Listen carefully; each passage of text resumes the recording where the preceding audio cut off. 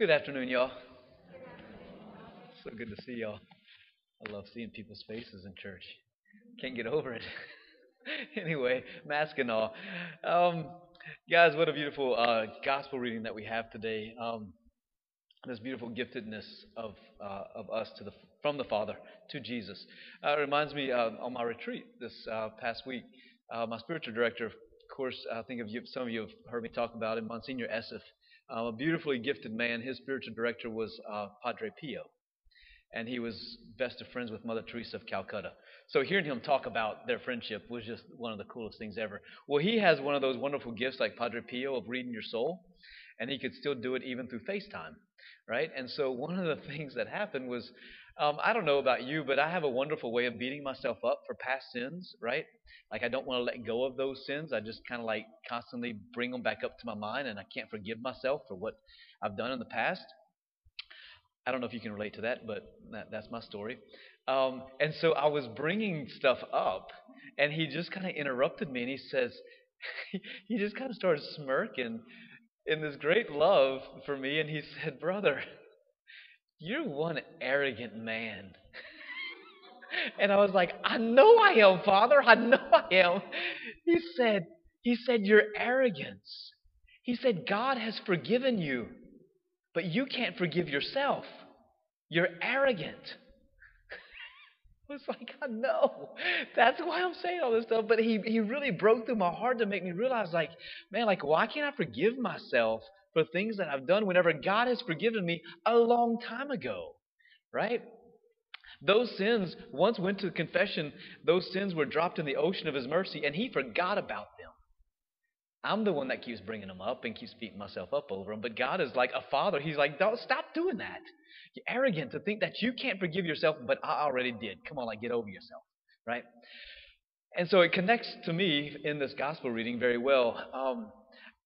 I know we talked about it yesterday or the day before, whichever one. But I want you to open up the scriptures for a moment, the little Bibles that are in front of you, just to give you a little quick Bible study, and then we're going to jump into this. On page 95 is where our gospel comes from. John chapter 17. All right, page 95. Not the front 95, but the back 95. So John chapter 17. Just to give you a little background on where Jesus is at right now. He is at the Last Supper. It's Holy Thursday. He just instituted the Holy Eucharist, and he instituted the Holy Priesthood. And now he is about to go into the agony in the garden and be betrayed by Judas. And we know what happens from there on, right? So John is the only one who captures this prayer. It's Jesus praying to the Father. Now imagine you're in the scene. Imagine yourself at the Last Supper and you hear Jesus praying these words. Right? Now just to give you a little background, on the Day of Atonement, once a year, the Jewish priest would go and offer up the lamb and that would, or the bull or whatever, and it would atone for the sins of Israel. If the priest messed up, if he didn't do it right, the sins of the people were not forgiven for an entire year. All right? So before he would go into that sacred liturgy to offer up the sins upon the goat and the rams, he would pray a prayer. It's called the priestly high prayer. The high priest prayer is what it was called. So the apostles would have known this. They would have heard this prayer before. And it's laid out in three ways. First paragraph is the priest prays for himself before the Father. The second paragraph, the priest prays for the Levitical priests of the Old Testament, those who are in the priesthood and they offer up sacrifice. So he prays for the priest, and then the priest, the high priest, offers up prayers for all the people, the Jews and the Gentiles. Jesus takes the same format. The apostles would have heard this, and they would have known, oh my gosh, like he's praying the prayer of the high priest who's about to go and offer up the liturgy of the atonement for the sins. So Jesus is saying, I'm the high priest, and I'm going to offer up the sacrifice of my own body. I'm the true lamb sacrificed, and it's going to be an atonement for all of your sins. All the sins of the world. So, and I'll just kind of briefly go through it real quick. So the first paragraph, John chapter 17, verse 1, says Jesus had spoken these words talking to the apostles, he lifted up his eyes to heaven and said, Father, the hour has come. Glorify your Son, that the Son may glorify you. So this first paragraph is Jesus praying to the Father for himself. Second paragraph, verse 6. He's now praying for the priests. We went over this a couple of days ago. I have manifested your name to the men whom you have given to me. That's the 12 apostles who had just been ordained priests.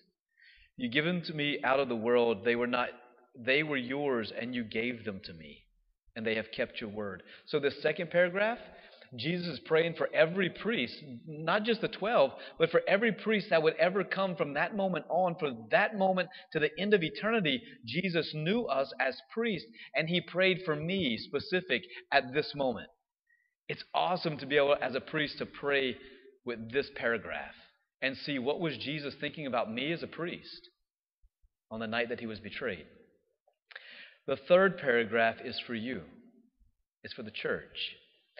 And we have to listen to these words really well because they're incredible. This is what Jesus feels about you. So he says, I pray not only for these, that's meaning the priest. He says, but I also pray for those who will believe in me through their word. That's you, all right? So that's the priest speaking the word to you. So he's praying for all the church. So that they may be one, as you, Father, are in me and I am in you, that they also may be in us. Okay, put the brakes on. What is Jesus talking about?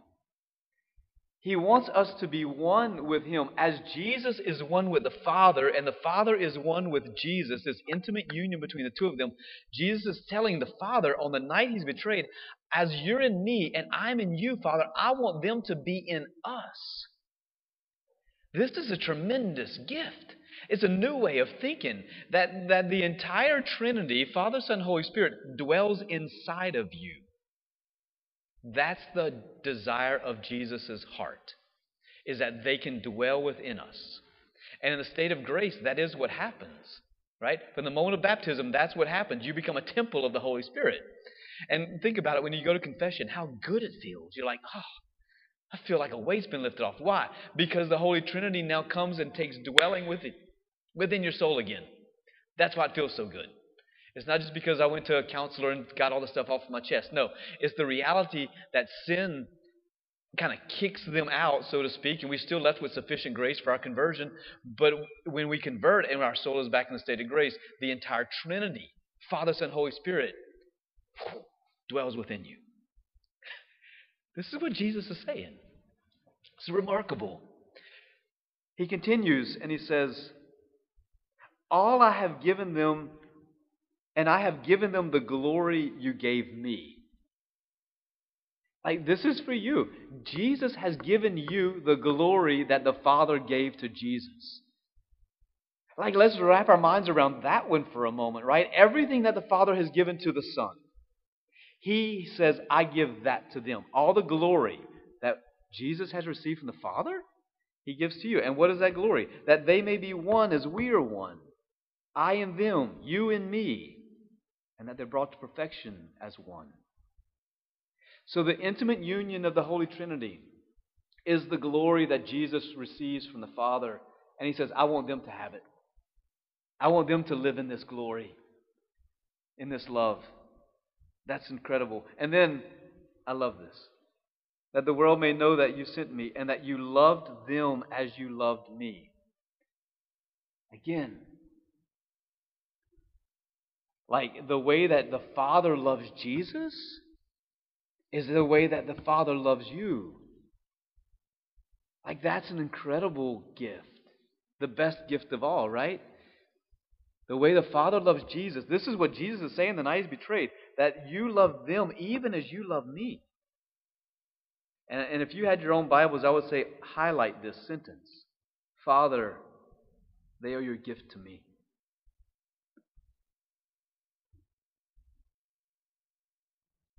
You are a gift to Jesus. Not because you're perfect, and not because you're sinless, and not because you've done everything right. On this night, as Jesus is about to be betrayed and he's about to die for our sins, he sees us all in the existence of the Father. And he says, they're your gift to me.